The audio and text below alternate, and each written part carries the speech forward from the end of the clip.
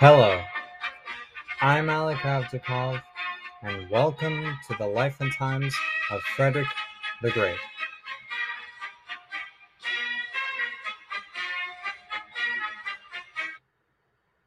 Before we begin today's episode, I would first like to address a bit of feedback that I found important enough to mention. This review was made on Audible and was made by the listener DVL. They wrote regarding my podcast, "You have to give Alec credit for doing this. He loves his subject and has made a podcast. It's just not for me. It feels like I am listening to a kid reading his school project at the front of the class. I just feel that it needs more polish. But good on you for trying." And they gave me a 1 star as a rating. For that feedback, I would simply like to say thank you.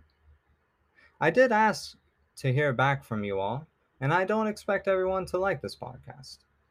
Comments like these just want me to improve my content more. I would also like to address that I am on a shoestring budget, and that a lot of research goes into each episode. Therefore, I would like to tell you that I am trying to give you the best historical content that I can. The second thing I would like to address is that you have to give my podcast a chance. I admit it myself that my first episode is not my finest work out there, and I have improved as I've continued on. I believe that I will use this review as rocket fuel to propel me to greater episodes and more exciting stories. If you're listening from Audible or anywhere and you want to tell me how you feel about my podcast, please leave a review because I know at least one of you likes my podcast just as much as DVL did not. So in short, thank you for the feedback. Also, do not forget to go to Patreon, where you will get exclusive content as well as a say in what you want to hear from the show. Thank you all for your support and your patience. Now, let's get on to the show. Last episode, we discussed the childhood of Frederick the Great from his birth until he was the age of 16. We discussed how his father was constantly abusive to him and expected Frederick to be the exact mirror image of himself. And finally, we discussed how Frederick started to develop his personality by being witty, sly, sarcastic, and most importantly, oblique. Oblique is the personality and military maneuver that Frederick is most famous for, but that is a subject for another episode. This week, we will be talking mainly about two things that were crucial for Frederick the Great's early life: the double marriage and the von Katte affair. First, we will start with the double marriage, because that happened first chronologically, and is good context for the utter dread Frederick has when the final straw has been broken.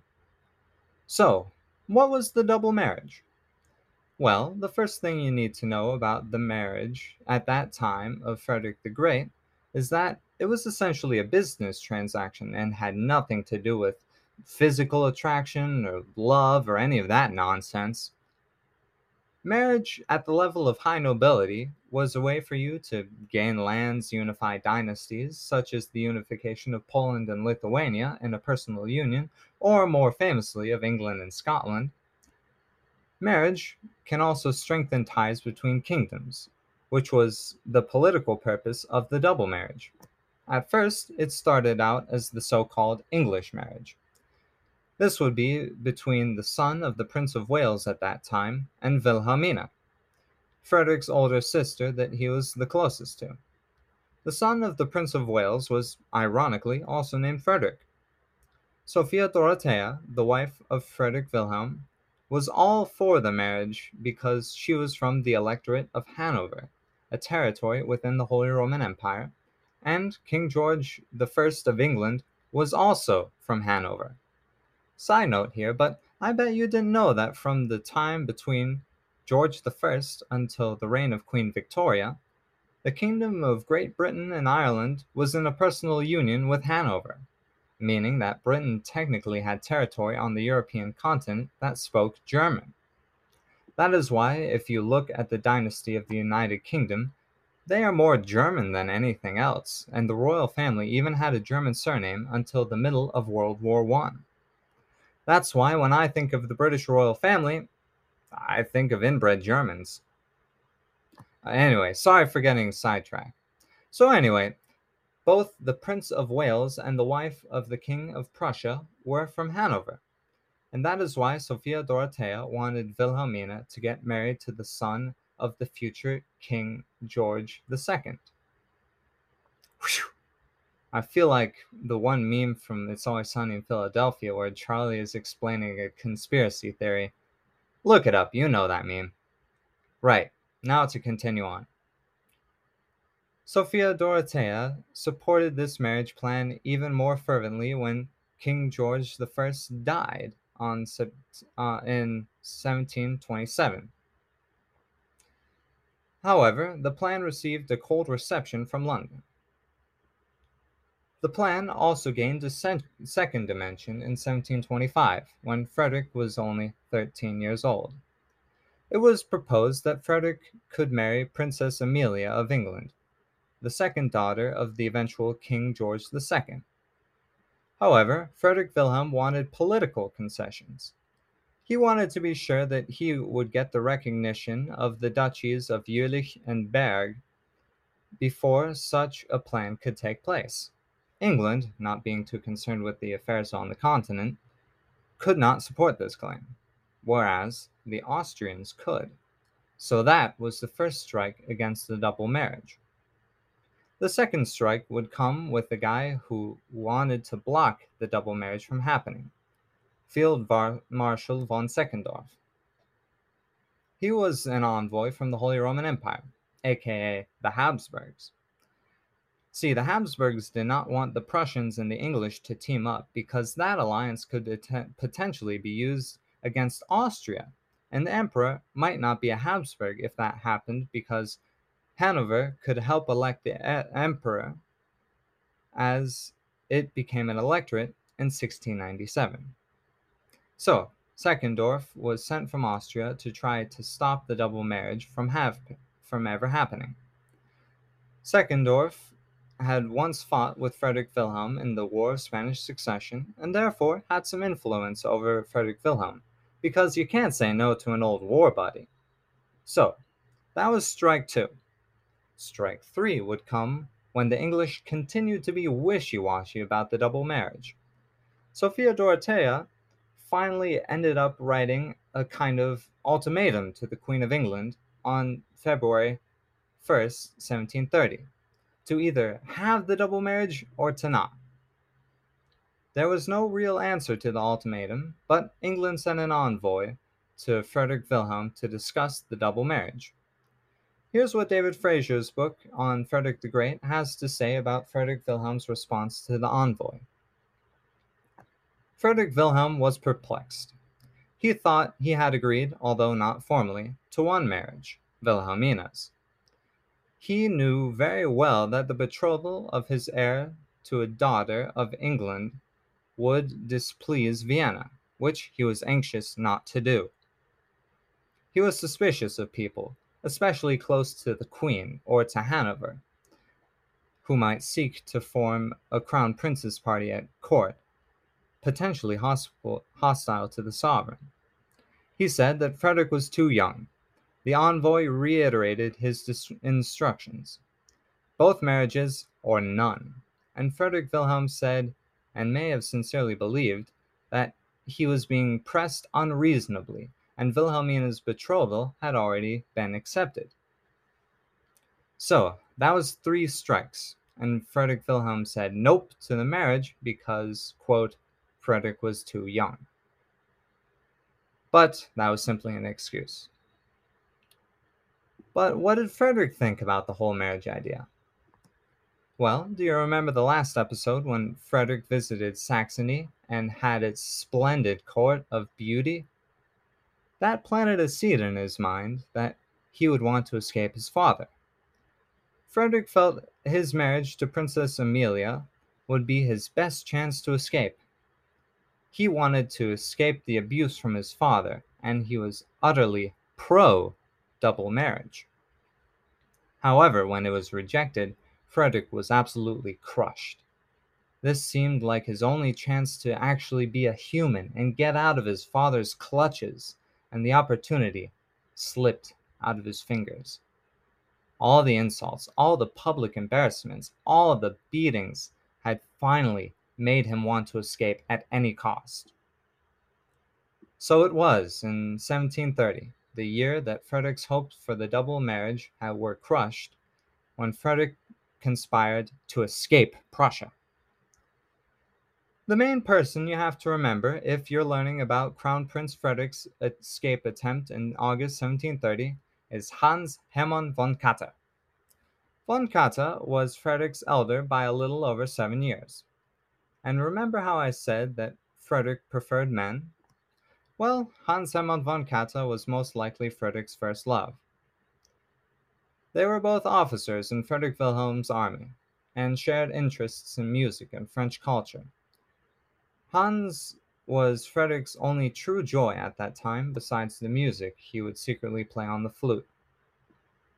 It was due to this backdrop of disappointment of the double marriage and von Katte, the lover, that Frederick now conspires to escape.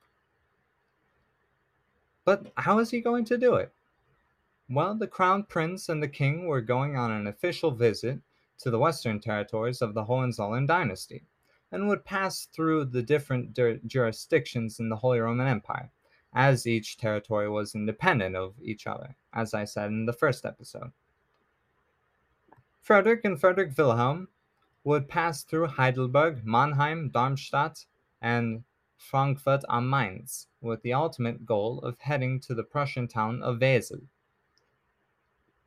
And remember that travel was much harder in those days. So if Frederick, say, had to use the bathroom and suddenly came across a horse to take him to France and then ultimately to England, who's to say how long it will take for Frederick Wilhelm to find out? However, that simple escape attempt is not what happened. Here's what happened.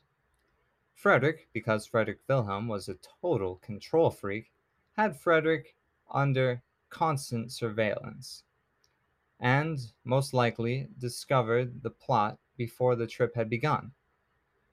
Von Katte had planned to use recruitment leave, basically time off, to try to recruit new soldiers.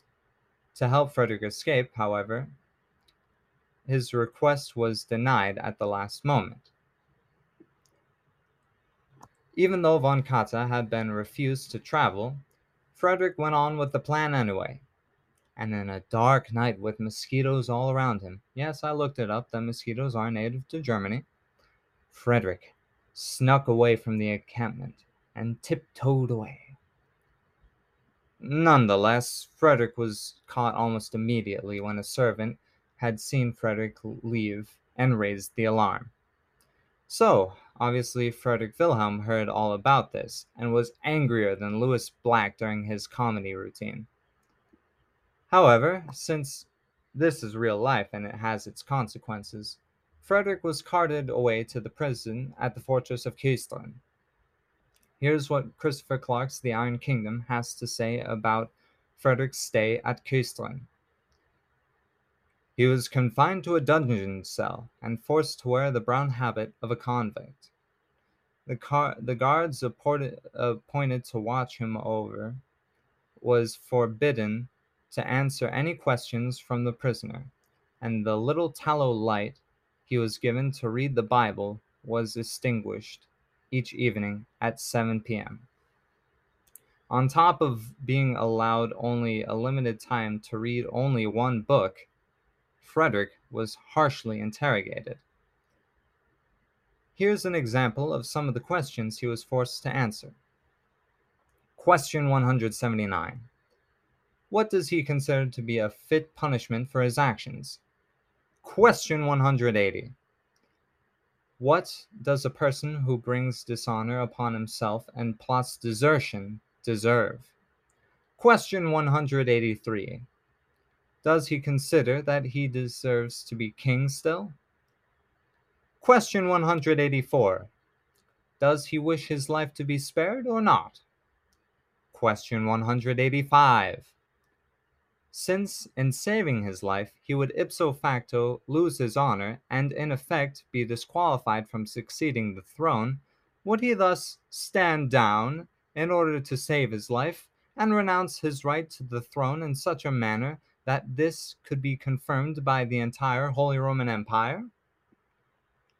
To any normal person, all of these questions would just be a huge trap and there would hardly be a way out of this mess. However, Frederick had a sly wit and managed to slither his way out of it. When Frederick was asked whether he wanted his life spared, he responded that he submitted himself to the king's will and mercy. And the final question he answered with a masterstroke. Frederick said, quote, "His life was not so dear to him, but his royal highness would surely not be so harsh in his treatment of him." All of these answers took place when Frederick was uncertain whether he would live or die.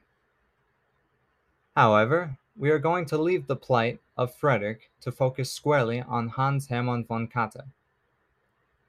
He was also in prison, and a special military court was created in order to try von Katte. It was by a majority of 1 that it was decided that Katte would be sentenced to a life in prison.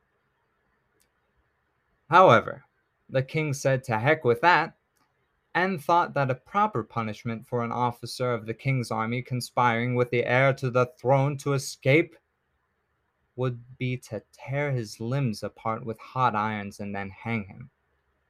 However, since his father was a revered field marshal, the sentence would be commuted to decapitation. Therefore, Frederick's boyfriend would be condemned to die.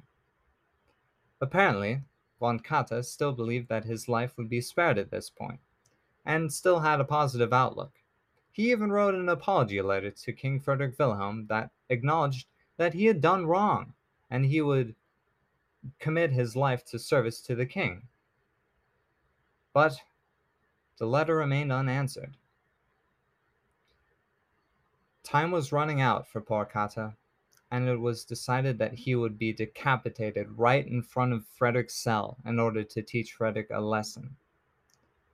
Then von Katte poured his heart out to his final letter to his father when he wrote, "I could dissolve in tears, my father, when I think that this final letter will cause you the greatest sorrow that the heart of a father can feel, that your hopes for my well-being in this world and your comfort in old age must vanish forever, that I must fall in the springtime of my years without having borne the fruit of your efforts. Your faithful until dead son, Hans Hermann."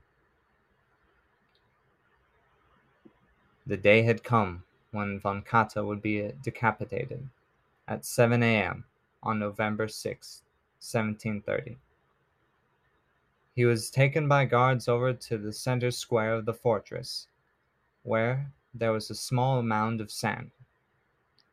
Frederick had his face pressed against the cell bars by 2 guards in order for him to watch the proceedings. Frederick yelled out to Katte to ask him for his forgiveness in French. Katte also replied in French not to give it a thought. Katte knelt on the mound of sand, took off his necktie and wig, and called out for Jesus to accept his spirit. Frederick's first love was about to be executed, and at that moment Frederick tried to free himself from the guards and somehow reach von Katte. But it was too late. The axe was raised in the air, and with a single sharp thud, Hans Hermann von Katte was no more. At that very moment, Frederick fainted. And with that tragedy, I believe I shall have to leave you here. With all Frederick's desperate attempts to escape foiled and his own life up in the balance, I apologize that this was not the light tone that you might expect from this series, but History is full of tragedies. Bad things happen to good people all the time. We shall see how the execution of von Katte will affect young Frederick as the years run on.